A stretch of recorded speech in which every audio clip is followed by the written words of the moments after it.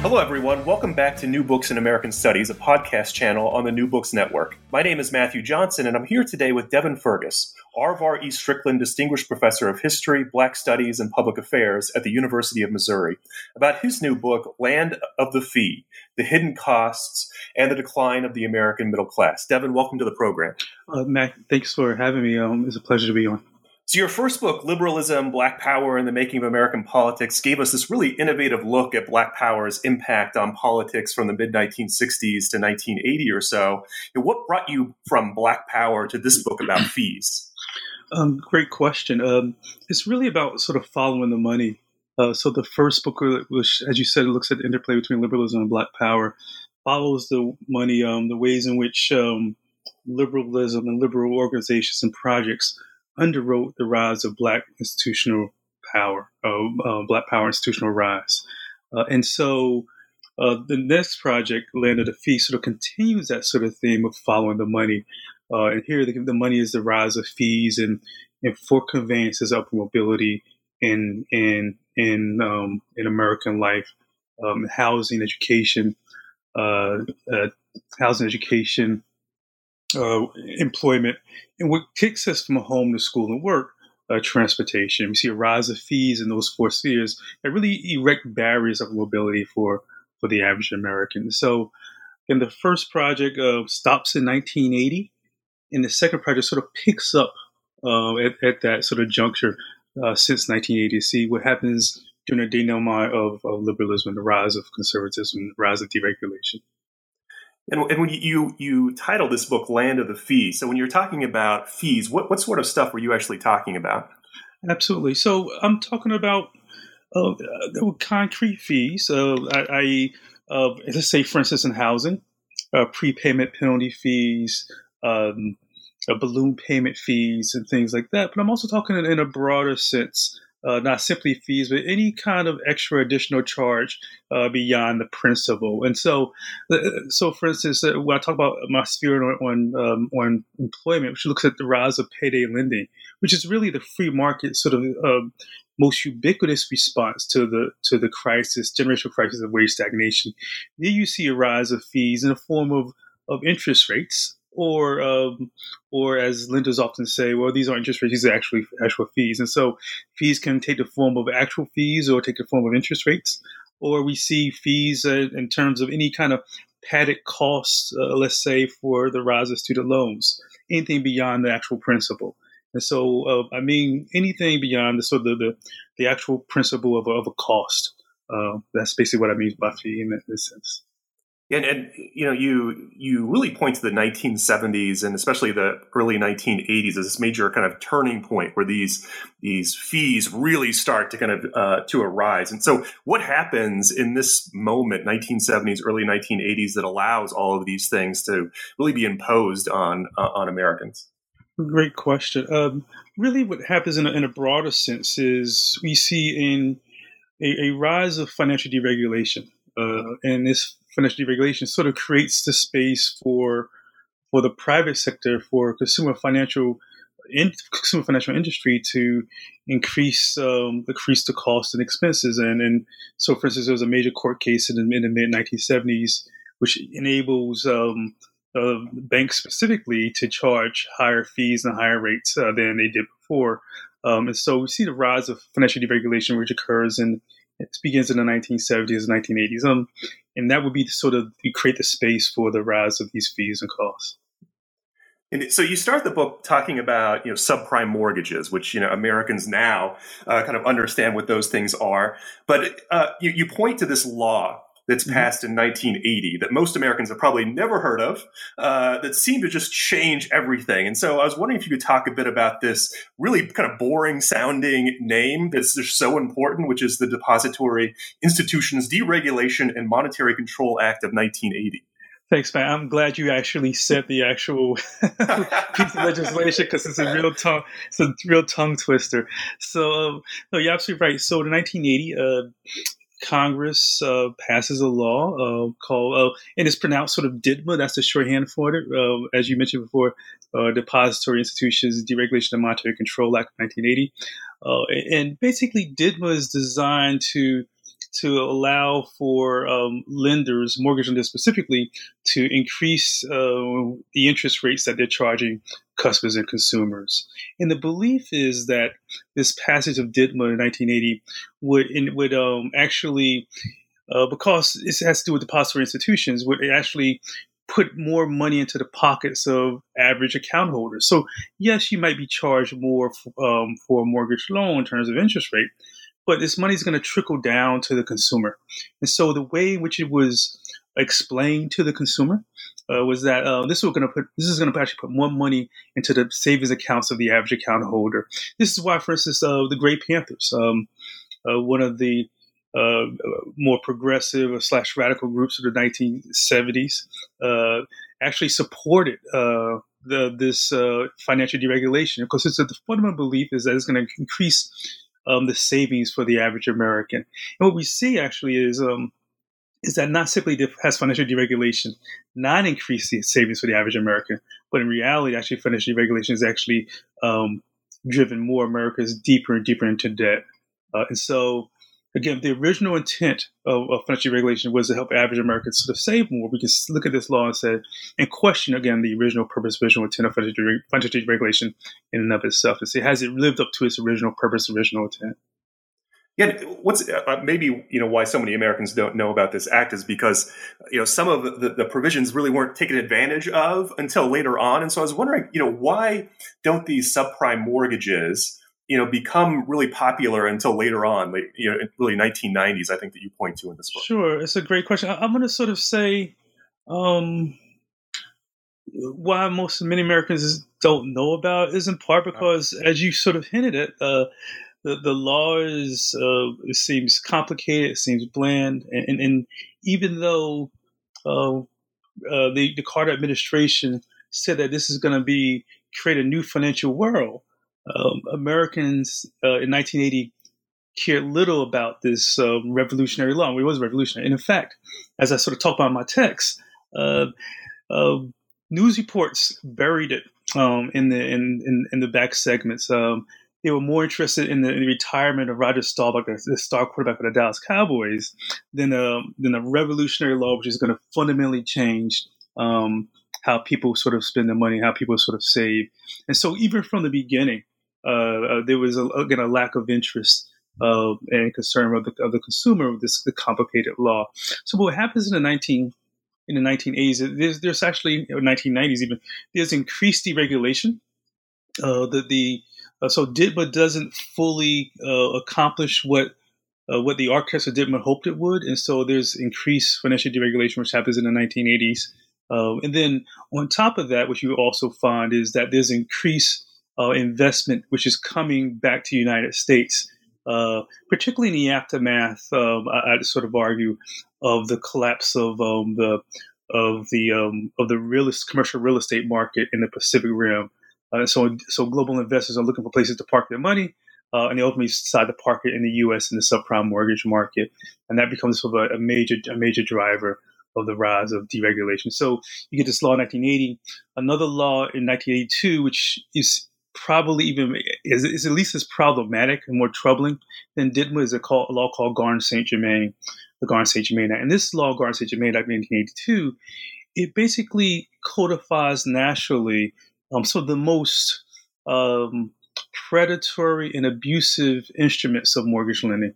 Things like a balloon payment, in which there's a large payment at the end of a mortgage loan contract.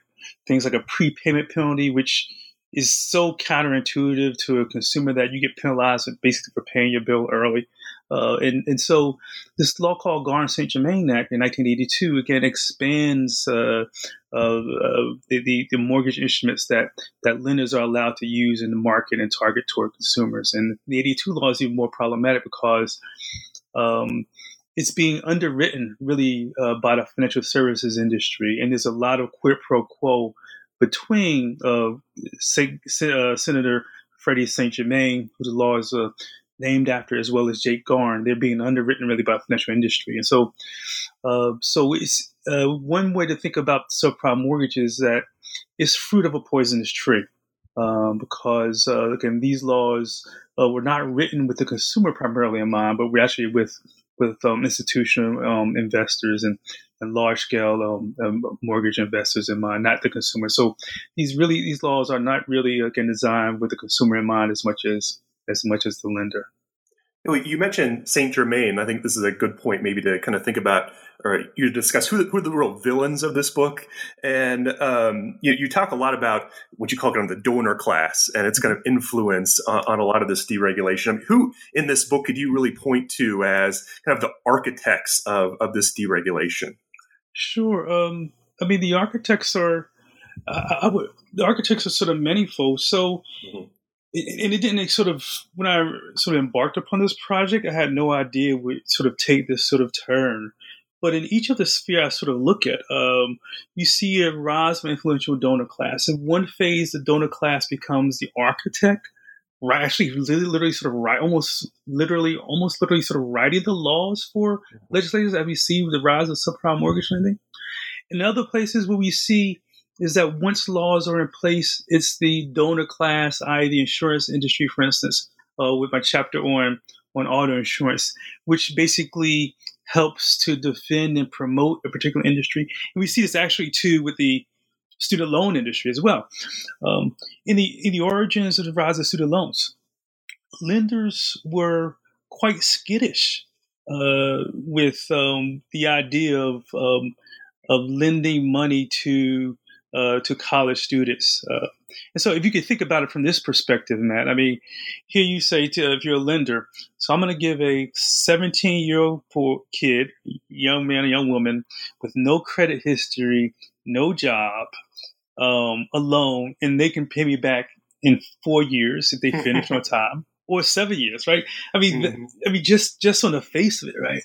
Lenders were very skittish about the terms of that. And so what happens is that the federal government has to sweeten the pot so much to bring lenders in that it becomes sort of counterproductive to sort of allocate these and distribute sort of loans. And so the donor class, the rise of student loan industry, is not there as architects for student loans, but they come in a little bit later once they realize and recognize that the federal government has sweetened the pot so much and has incentivized underwriting these loans so much that it becomes an advantage for these lenders to underwrite these loans. And so there you see lenders coming in at a much later stage, not coming in at the beginning, but actually coming in, let's say by the mid 1980s and 1990s, especially though, eager to defend and protect the industry because the advantages and profitability of it. But they weren't there from their origins. And then in contrast to, let's say, the rise of subprime mortgage lending, in which the lenders were actually architects of the actual law. And so sometimes architects of the law in the very beginning, we see this the rise of mortgage lenders and depository institutions often. The student loan industry is quite different. They're very skittish at the very beginning. They come in a little bit later to defend and promote and prop up the industry. Yes. Yeah, the student loan story is really interesting, where you really take a close look at the Reagan administration. What I found really fascinating was, how you talk about how the Reagan administration basically was able to group students receiving federal aid into the same category as kind of welfare recipients, right? Just characterizing them as undeserving tax eaters, right? How does the Reagan administration do that? Well, it does that because. I would sort of argue that it does that because it doesn't imagine, in terms of the imaginary of the administration, it doesn't imagine middle class white students in need of student loans, and so it's understanding an impression of who the borrower actually is someone who's fundamentally different than the average borrower is today. The average borrower today is a white individual, often a white woman, as the average borrower. They don't imagine the average borrower in the early 1980s to be a white individual. They imagine that to be a person of color. So the popular sort of perception. And so the general view is that up until the student loan industry, the rise of actually student loans.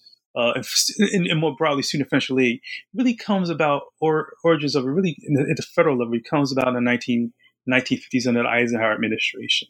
And really, since the 50s and 60s, it was sort of a bipartisan understanding that investing in college students was an investment in the future of America, an investment in America's economic future, but also an investment in America's national security, because many of these loans in early years had to be in industries and fields which were central to defense, the sciences, math, foreign language skills. And so there's a perception that to invest in a college student in the 1950s, 1960s was to actually invest in Americans' future.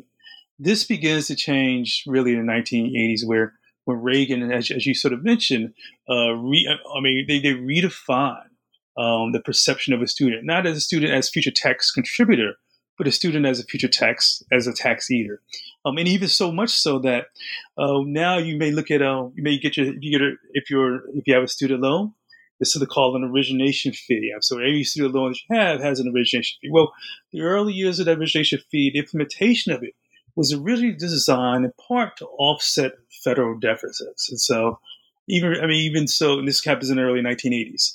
Again, so the working perception is that students were here to not be students here were basically tax eaters, and they need to sort of pull their own weight and pull their own share. And we see it with something as critical as an origination fee, again, which is designed, at least in its early implementation, to offset things like a federal deficit, a federal budget. So the shift from student as future tax contributor to student to tax eater, again, as you said, comes about with Reagan, his perception that students are no different than any kind of welfare recipient, and they're in that. And as I sort of mentioned here in my text, that they're leeches on the backs of taxpayers. This is actual language coming out of the Reagan administration. People like David Stockman and Terrell Bell sort of quoting and paraphrasing the perception of David Stockman. Terrell Bell, the Secretary of Education. Stockman is OMB director, and this perception in the Reagan administration that these students were leeches on the backs of taxpayers, which is again the actual language. And so as you said, casting them as the undeserving poor. Mm-hmm. Yeah, I wanted to bring out one thing that I love about this book is that it brings out so many not just fascinating stories, but unexpected stories. And just in the student loan chapter, I wanted to bring out a couple of these surprising stories, and one that I hadn't really thought about, which is about what are the motivations for the Reagan administration in terms of transferring a lot of this money into student loans. You write about is about Title IX regulation, which I had never thought about. And so how does the Reagan administration see the rollback of federal grants as a way for institutions to avoid Title IX? Yeah. Sure. So actually, some conservatives in the Reagan administration and outside of it recognize that the shift to student loans might weaken enforcement mechanisms and regulatory triggers of Title IX. And so, as we all know, that Title IX was passed in 1972, guaranteed that no person shall, on the basis of sex, be excluded from participation in or be denied benefits of or subjected to discrimination on any education program or activity receiving federal financial assistance. And so, again, the perception is that because conservatives believe that if you roll back the federal grant program was a way to sidestep Title IX enforcement. And so, again, many conservatives thought that Title IX enforcement was an overreach of the federal government. And so by rolling back the grant program and enlarging the loan program, they could sort of sidestep sort of Title IX. Was the working assumption and working aim and hope of the administration. So again, the student loan question brings in issues of class, gender, and race. Absolutely. Yeah. I love the chapter on auto insurance, and that's something I hadn't really thought about very much either. And so you write about how the auto insurance industry really drives the wealth gap. How does it do that? Sure. And that's because, auto insurance is predicated as much upon where one lives as much as how one drives. And so, we live in a society ostensibly predicated on merit, individual merit, except there's this carving out, in many ways, of the auto insurance industry. And auto insurance is one of the rare sort of spaces in the political economy in which it's a financial product which is delivered exclusively by the private sector, right? But it's required by law to have. And so, and again, if you own an automobile, then you must have auto insurance. I'm from New Jersey. My family's from New Jersey. I remember my brother. He had he was working at a nice job and bought a brand new Acura. And drove it off the lot. Was driving to Philadelphia to see his best friend, but he didn't have the insurance card in his car. New Jersey state troopers pull him over and proceeded to impound the vehicle. He owns it. I mean, he owns the car outright, right? But it's illegal to drive without auto insurance if you have the car. And so, again, it has this unusual sort of carve out in the American political economy. Again, even more unusual than let's say health insurance, in which again it's a financial product which is delivered exclusively by the private sector, but is required by law to own. And so, the ways in which auto insurance sort of functions is that, again, it's predicated in large part upon one zip code, and so where you live determines almost how much you pay. So if you have some free time, go on something like Esurance, and then type in the same exact information, your make and model vehicle, your age, your gender, all these details, and change one indicator, just zip code, and use the zip code for the toniest neighborhood in your community, and then change that for zip code for the neighborhood which is considered to be the poorest. And what you'll find is that there's going to be a wide discrepancy in auto insurance pricing. And so what happens in the auto insurance sort of industry is that, again, a zip code often becomes a proxy for race. And so the perception is that communities which are black and brown are often charged higher auto insurance rates. And so, again, this has been sort of played out and discussed in research across a wide swath of studies and agencies and think tanks. And so the insurance industry also argues that if they were to not take certain kind of identity factors into account, that it would actually have a disparate impact on women. They say, so yeah, we may charge more because of zip code, but if we took out all kind of identity factors, women would actually pay more. What that kind of argument sort of elides or sidesteps is the fact that the feminization of poverty. What you find in these poor zip codes often are women. You're going to have more women and more women of color. So what winds up happening is that more women of color often pay more in auto insurance because they're often residing in these poor sort of neighborhoods. And so, again, zip codes become a proxy for race and rise of auto insurance industry, and it's consistent in almost every state in the union.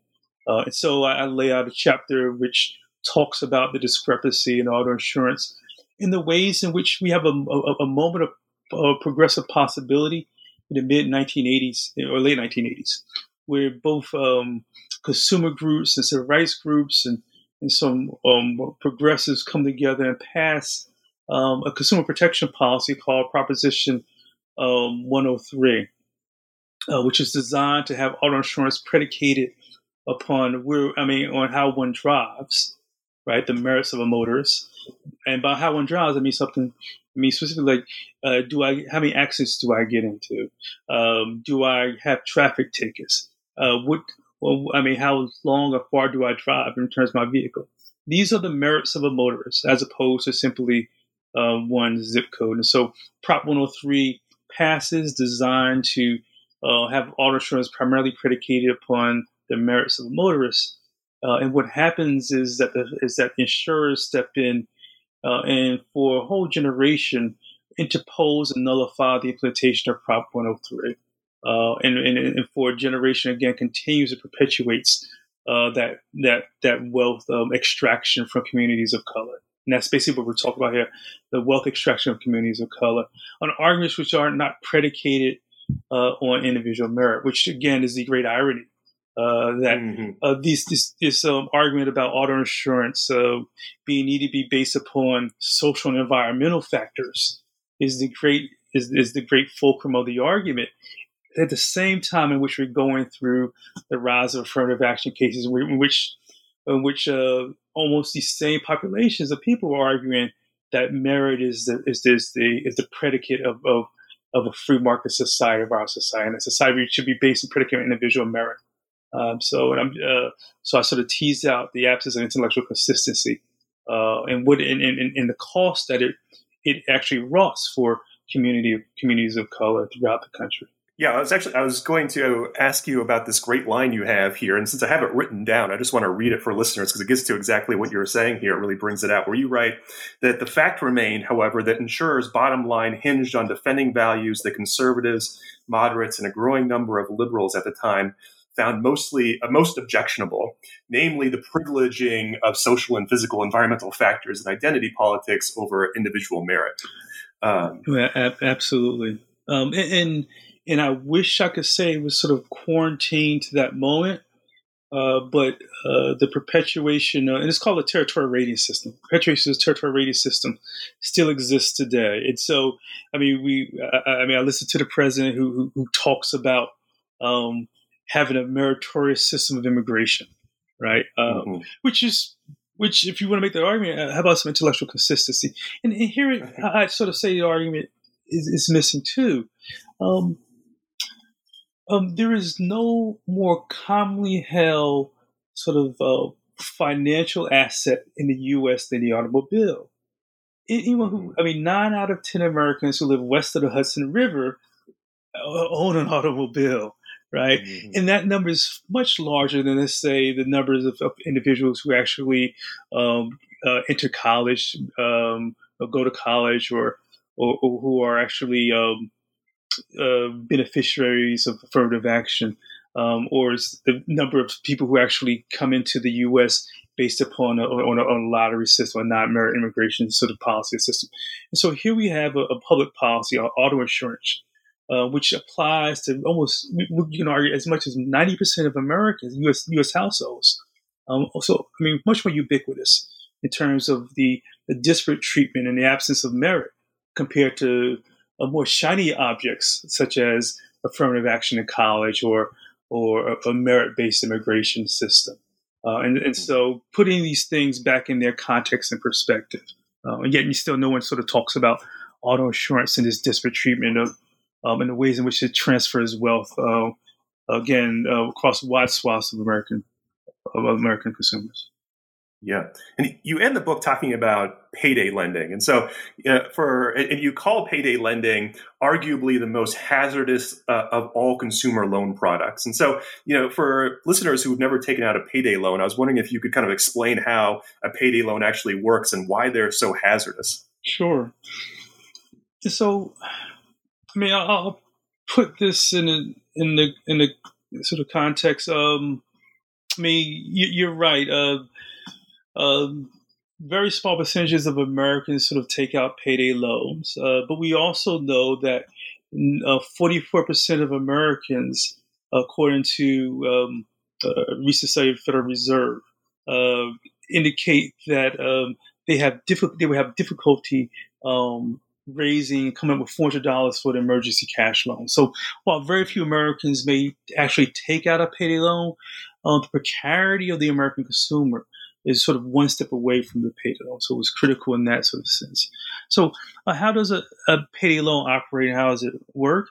So you go to a payday loan shop and loan store, or you can use them online, and you basically you fill out a form.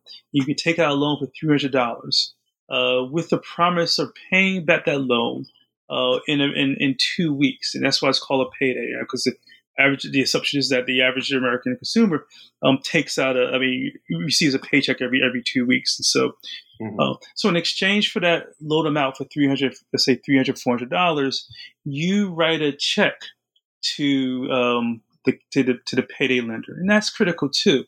So the payday loan population is not the unbanked. right? These individuals, to take out a payday loan, you have to have two basic things. You have to have a job, right? It's payday, right? It's expected check.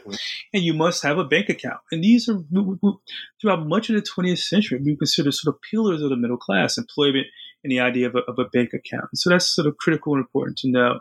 So, so you provide that lender this check for $300.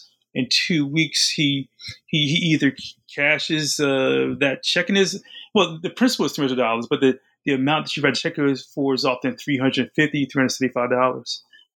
And so that, and if there's no money to cover that check, you go back to that payday lender and you basically roll over that. You can roll over that loan and take out another loan to pay it for another 2 weeks later. And so the way the payday loans work is, again, you take out a loan for $250, $300, with the promise of paying back that loan plus interest, and the interest is usually triple-digit interest. 2 weeks later, the average borrower cannot pay back that loan when they get their next paycheck. And so what tends to happen is they often, as I mentioned before, roll over that payday loan. And so researchers show that again, a payday borrower is far more likely to actually go into bankruptcy than someone who's actually denied a payday loan. So these things are extremely, again, costly and expensive for the average borrower. And so, as a sort of mentioned before, you're actually better off being denied a payday loan than actually take one out, because you wind up moving closer to bankruptcy. And the average payday borrower spends more than 2/3 of a calendar year actually indebted to their payday lender. And so, again, it's a thriving industry. Recent research has shown that the industry has a bright and promising future if it can stay outside of regulatory coverage and regulatory oversight. And that's the primary concern of the industry, is to stay in the shadows of financial and bank regulators or the CFPB. Yeah, well, that's it. Yeah, I mean, so you just mentioned that some of the interest rates are in the triple digits, right? It's just insane interest rates. And despite the fact that there are state laws that cap interest rates, right? And these are way over the caps that state laws set. So how do these payday loans institutions get around those state laws that set these limits on interest? The ways in which they were able to get around the state usury caps was to place their headquarters or rent a charter from banks which had their headquarters in states like Delaware or South Dakota, which had less restrictive rate caps or had no rate caps at all on the amount of interest that he could charge the consumer. And this is how, again, payday lenders were able to circumvent state usury laws. And state legislators and state regulatory bodies allowed them in part to do this. In part because many of these state legislators were getting major campaign contributions and donations from those they were supposed to be regulating. And so they were able to game the system, run around the system. So, Arkansas is a classic example. Arkansas had a very strict usury cap. In fact, not simply had a very strict usury cap. In Arkansas state constitution, again, the only state I think in the country within the state constitution, it capped interest rates. Yet and still, Arkansas was one of the most notorious spaces for payday lenders, who again, as Mitchell sort of charge exorbitant interest rates, triple-digit interest rates on their consumers. So, if you can do it in a place like Arkansas, which in its own state constitution banned usury, you can certainly do it in every other state in the union. This book is just a maddening book to read. It's hard not to read it and just be frustrated with the deregulation and some of these financial instruments that are there. Is this just as frustrating to a book to write? I mean, what is it like writing a book like that? Yes, it is frustrating because, there were peaks and valleys is a better way to put it. Part of the book, let me get back to this question about the origins of the book in many ways. The origins of the book actually started as I was researching my first book as a dissertation. Um, uh, the origins of the book actually starts out when I was a graduate student spending a year abroad actually in Cambridge, England, and where I lived in a house in which everyone not only came from a different state, but actually almost came from a different continent.